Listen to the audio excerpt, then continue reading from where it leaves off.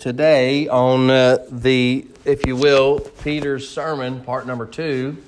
I don't know a better way to title it, if you will, but Peter is preaching a message at the day of Pentecost, and we've broken it up into 2 different messages here.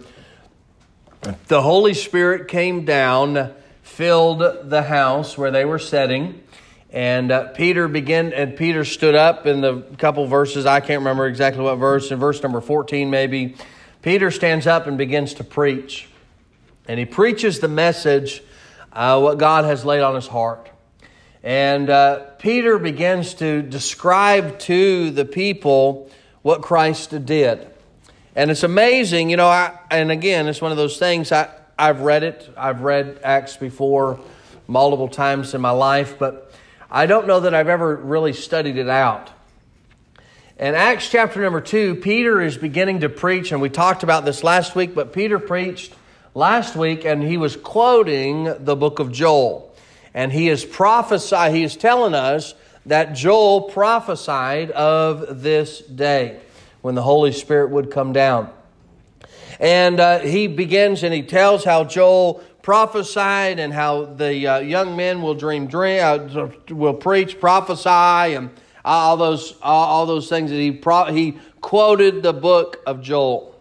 And he moves directly from the book of Joel and begins to quote David, King David. And honestly, I'd never looked at David being a prophet. But in the Scriptures, there are 3 different I believe 3 or 4 different instances that I was studying out where David got to see prophecy. And David prophesied in the book of Psalms, chapter number 22 is the description of the cross. Psalms 22, Psalm 69, and then today's message, which Peter preaches from, is Psalms chapter number 16. And we'll read that in just a few minutes. But Peter begins to preach and he quotes David. And I believe one of the reasons why is because he was speaking to the Jews. And he wanted them to understand and he wanted them to believe. Because the Jews needed a sign to believe. And not only that, but Jews put so much stock in the Old Testament patriarchs that they needed proof from an Old Testament patriarch. And what do you mean by that? I mean someone who made a difference in the Old Testament. See, they looked to Abraham. They looked to Moses. They looked to King David. David was a man that, the Bible says that he was a man after God's own heart. King David served as the king of Israel for a good while. King David is a man that the children of Israel, the Jews, looked up to.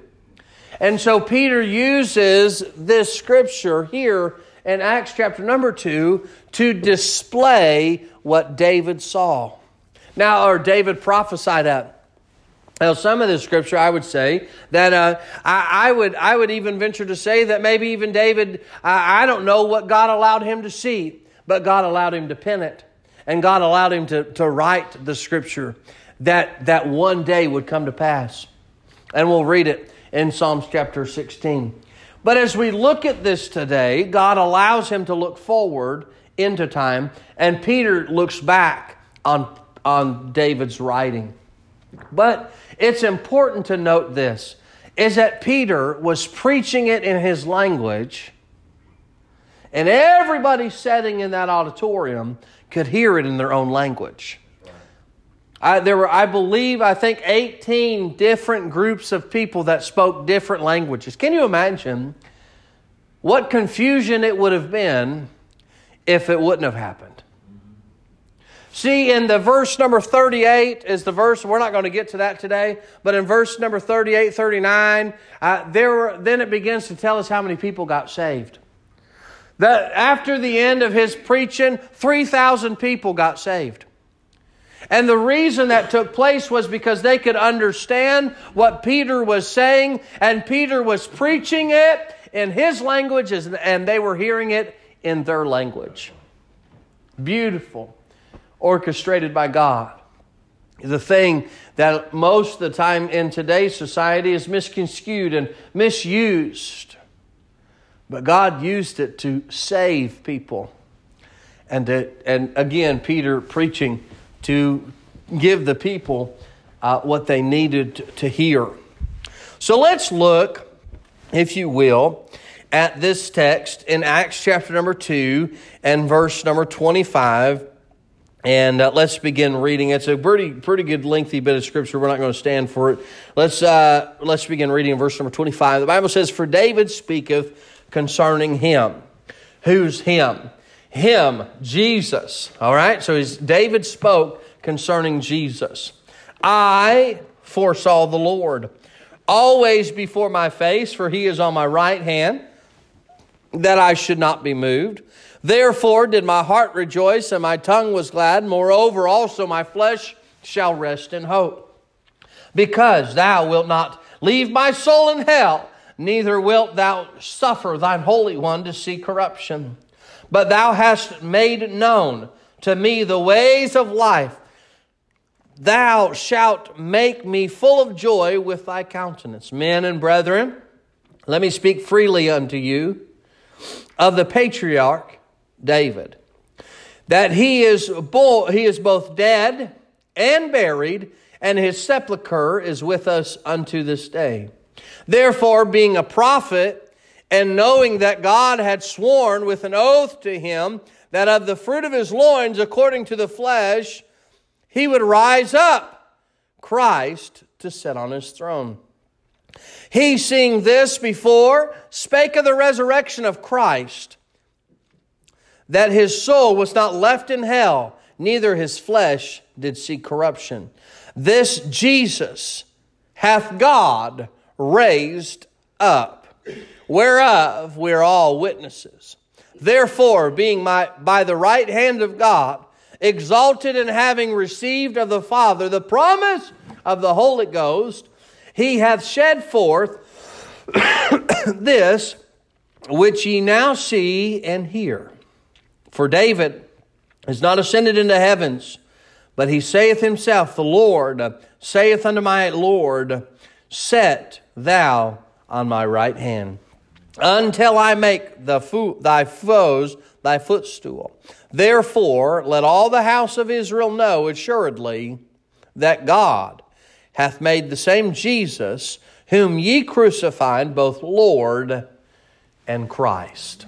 Now, David, again, Peter's kind of trying to explain to them what's taken place and trying to give it to them the best way he knows how, so that they will believe that Jesus truly was the Son of God. Now, at this point, there are still people in this world that do not believe that Jesus is the Son of God. And at this point in history, when Peter was preaching, there were a bunch of people that did not believe that Jesus was the Son of God. They believed it was that they staged the whole thing. They took his body and they hid it. Even even Martha asked where they'd put the body of Jesus when she first went to the tomb. So there were skeptics then, there's skeptics now, and there will always be skeptics of the Bible. But whether you are a skeptic of it, whether you believe it or not, it doesn't change the fact of the truth and how true the Bible truly is. Whether you believe it or not, it's still true. The Bible is still true. Number one, let's look today at what did David see? What did he see? In verse number, now I want to turn, if you want to turn with me very quickly to Psalms chapter 8:16. I just want to read that text to you of David prophesying here in the book of Acts. Prophesying in the book of Psalms, Peter quoting that scripture. Psalms chapter 16 and verse number 8. The Bible says, I have set the Lord always before me, because he is at my right hand, I shall not be moved. Therefore my heart is glad, and my glory rejoiceth. My flesh also shall rest in hope. For thou wilt not leave my soul in hell, neither wilt thou suffer thine Holy One to see corruption. Thou wilt show me the path of life. In thy presence is fullness of joy. At thy right hand there are pleasures forevermore. He got to see the Lord before him, is what he says. He saw the Lord before him. And David said in verse number 25 of chapter number 2, he said, I foresaw the Lord always before my face. He got to see what was going to take place. He got to see the Lord being crucified. He got to see the Lord being put in the ground. He got to see those things. The Old Testament saints really must have been kind of puzzled at the idea that the Holy One would die and rise again. The Messiah would die. But this prophecy was more clear now than it ever had been before, that David prophesied that Jesus would die and rise again from the dead. That's what was going to take place. The Holy One of Israel would defeat hell, would defeat the grave, would defeat sin. This is what the Old Testament prophet David was saying. Jesus rising from the dead was the fulfillment of this prophecy. Moreover, verse number 26, moreover, also my flesh shall rest in hope. The primary reference to in that scripture is speaking about the body of Christ lying in the grave. Christ's resurrection was guaranteed to take place. We read that last week, that there was no way that the grave could hold him. There was no way that death could hold him because he is the Son of God. So as we look at this today, it is no different. There is hope in Jesus being dead. There is hope in Jesus being dead. You say, why is there hope in Jesus being dead? Because one day he would rise again from the grave. So yes, they did take him. They crucified him. Yes, they laid him in the ground. But there was hope because Jesus would rise again. Too many times, there is hope one day that we'll get to see that blessed hope, right? That's what the Bible says. He is our blessed hope. I have hope that one day I'll get to heaven. No, you say, I know that I will. I understand that. But hey, I have that hope awaiting for me that I'll see Jesus, that I'll sit in heaven with the Father. I'll sit in heaven with the Son. I'll get to do that. Yeah. Just like you, we have that hope. And hope, rest assured that is going to take place. What did David get to see? Moreover, I get to rest in hope. Amen. I get to rest in that hope because Jesus will rise from the dead. Yeah. Hey, when the disciples, I don't know what went through their mind. I don't know what they had planned or what was going on, but when Jesus had died and he was in the ground, I don't know if they were scurrying around trying to be afraid because Jesus had died. I don't know exactly because the Bible doesn't tell us what they were feeling. But David said we can have hope in his resting, in his death, because he will rise again. Now, if there's a couple other scriptures that, when I came across them, I said, what does this mean? What does this really mean? The Bible says in verse number 27, the Bible says, because thou wilt leave my soul in hell, neither wilt thou suffer thine Holy One to see corruption. So I look at that verse and I say, what does that verse mean? What does that mean that he'll don't leave my soul in hell? Because if I'm born again, I can't go to hell, right? Let me ask that again. If I'm born again, I've asked Christ to save me, can I go to hell? No, I cannot. So what does this mean that this David prophesying of Jesus going to hell? The Bible says in Ephesians chapter 4 and verse number 8, the Bible says, wherefore he saith, when he ascended up on high, he led captivity captive and gave gifts unto men.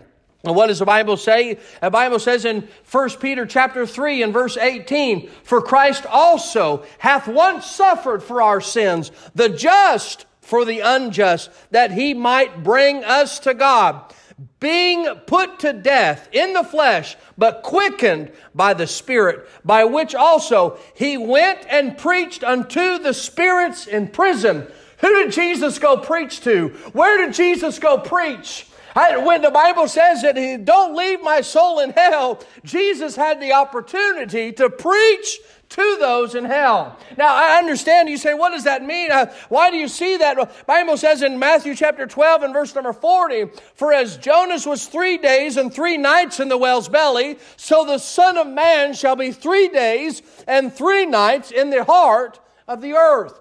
Do you know what was in the heart? And you know what is in the heart of the earth? It's hell. So when Jesus died, He went to hell and preached the gospel, preached to him. The Bible says in 1 Peter chapter 3 and verse 19 that He went and preached to the spirits in prison. What prison were they in? In hell. The Bible says in Psalms that don't leave my soul in hell, neither will the Holy One see corruption. See, hell could not be defeated. I mean, Jesus could not be defeated. When he conquered that death, when He died, He conquered death because He rose from the dead. He conquered hell because in the book of Revelation, He has the keys to hell. He has the keys to hell. Now, you say, well, that's really confusing. I don't know exactly what was preached. I don't know exactly what was said. But all I know is that His soul didn't stay in hell. Jesus didn't stay there. Jesus conquered hell. He conquered death. And He conquered the grave. And He conquered sin. The Holy One of Israel. The Holy One of Israel being the Messiah. Being the Messiah. Jesus.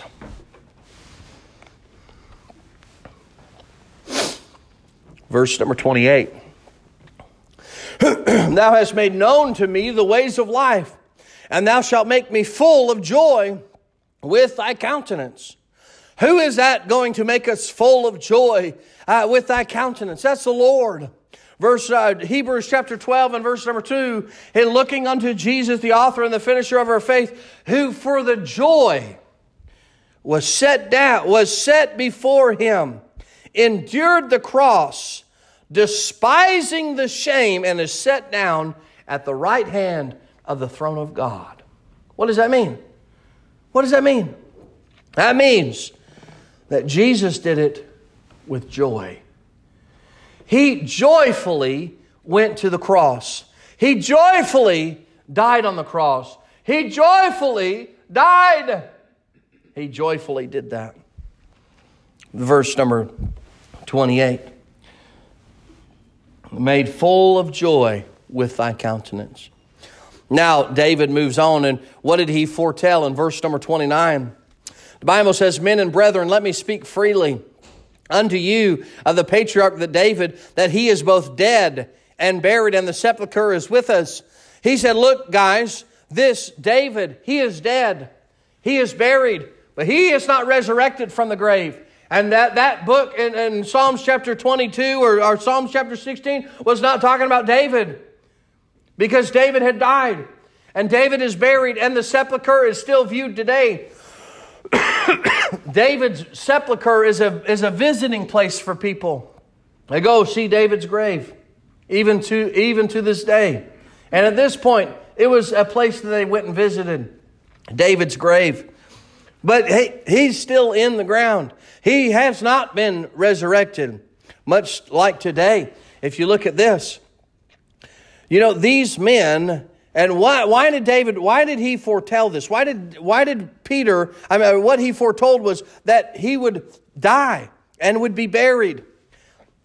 And then also, look at this. Why do you think David, Peter, I'm sorry, I keep saying the wrong word. But Peter, why did Peter use David? Why did Peter not get up and just share his opinion? Because an opinion is different. Is difference. And we go around the room today, there's 100 different opinions. Everybody's going to disagree on something. Everybody will. But when you go to the Bible, you can't disagree with that. No. And so what Peter did is he said, let me tell you what the Bible says.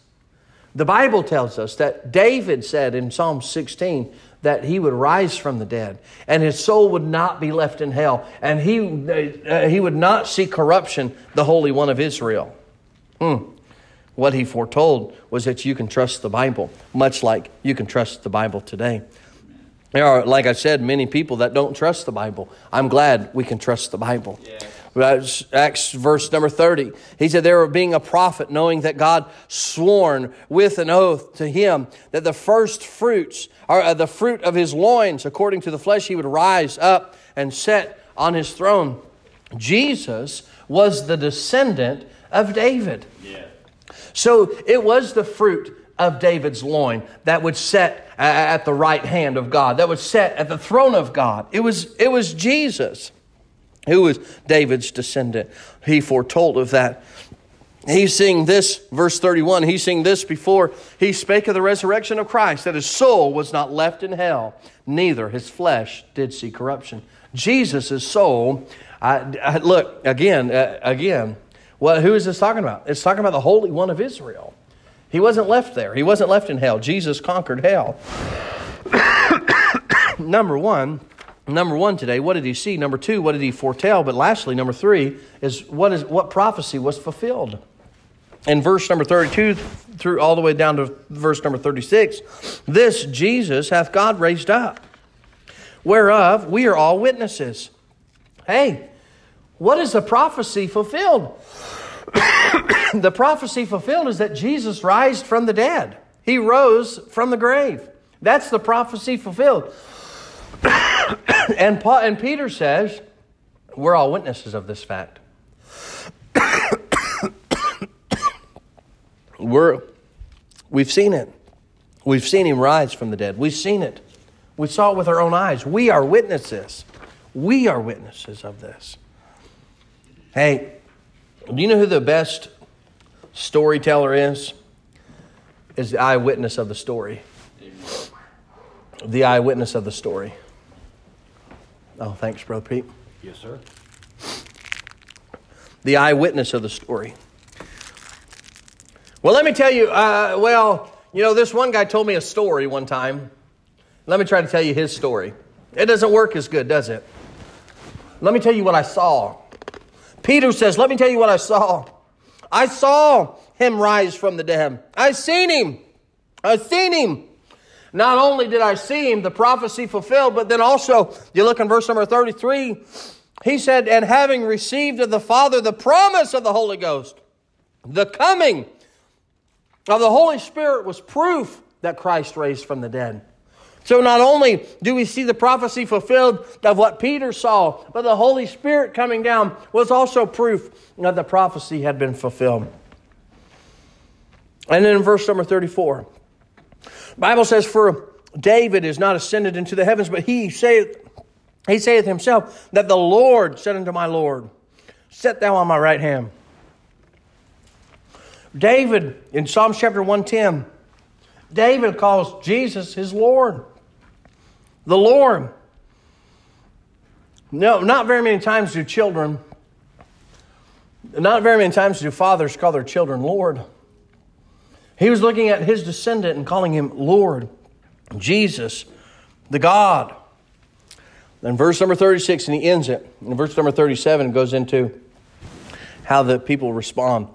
In verse number 36, the Bible says, therefore, let all the house of Israel know, assuredly, that God hath made that same Jesus, whom ye crucified, both Lord and Christ. Peter says to them, he says, look, we've already looked at what David saw. What did he prophesy? What did he foretell? And then we got to see it fulfilled. And this being fulfilled is that Jesus is Lord. Amen. Jesus is Christ. Let's not have it. No argument.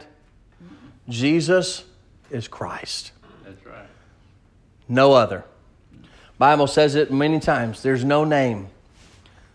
No other name given among men whereby you must be saved. The only way you're getting saved is Jesus. The only way I'm getting to heaven is Jesus. The only way that people who live 100 miles from here is Jesus. That's the only way. It's Jesus. Hallelujah. Peter says, this prophecy fulfilled is Jesus is Christ. Yes. He's Christ. There is not any other. So may I say to you today, who's Christ? Jesus is.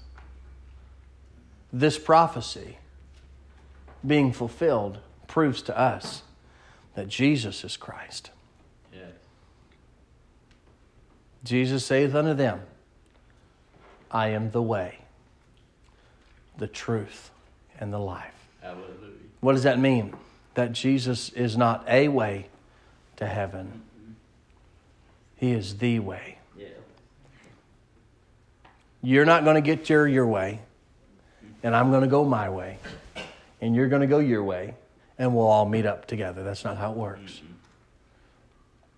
Jesus is the only way.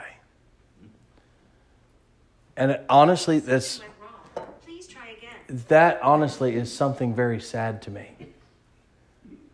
Because there's many people who do not believe in the Lord.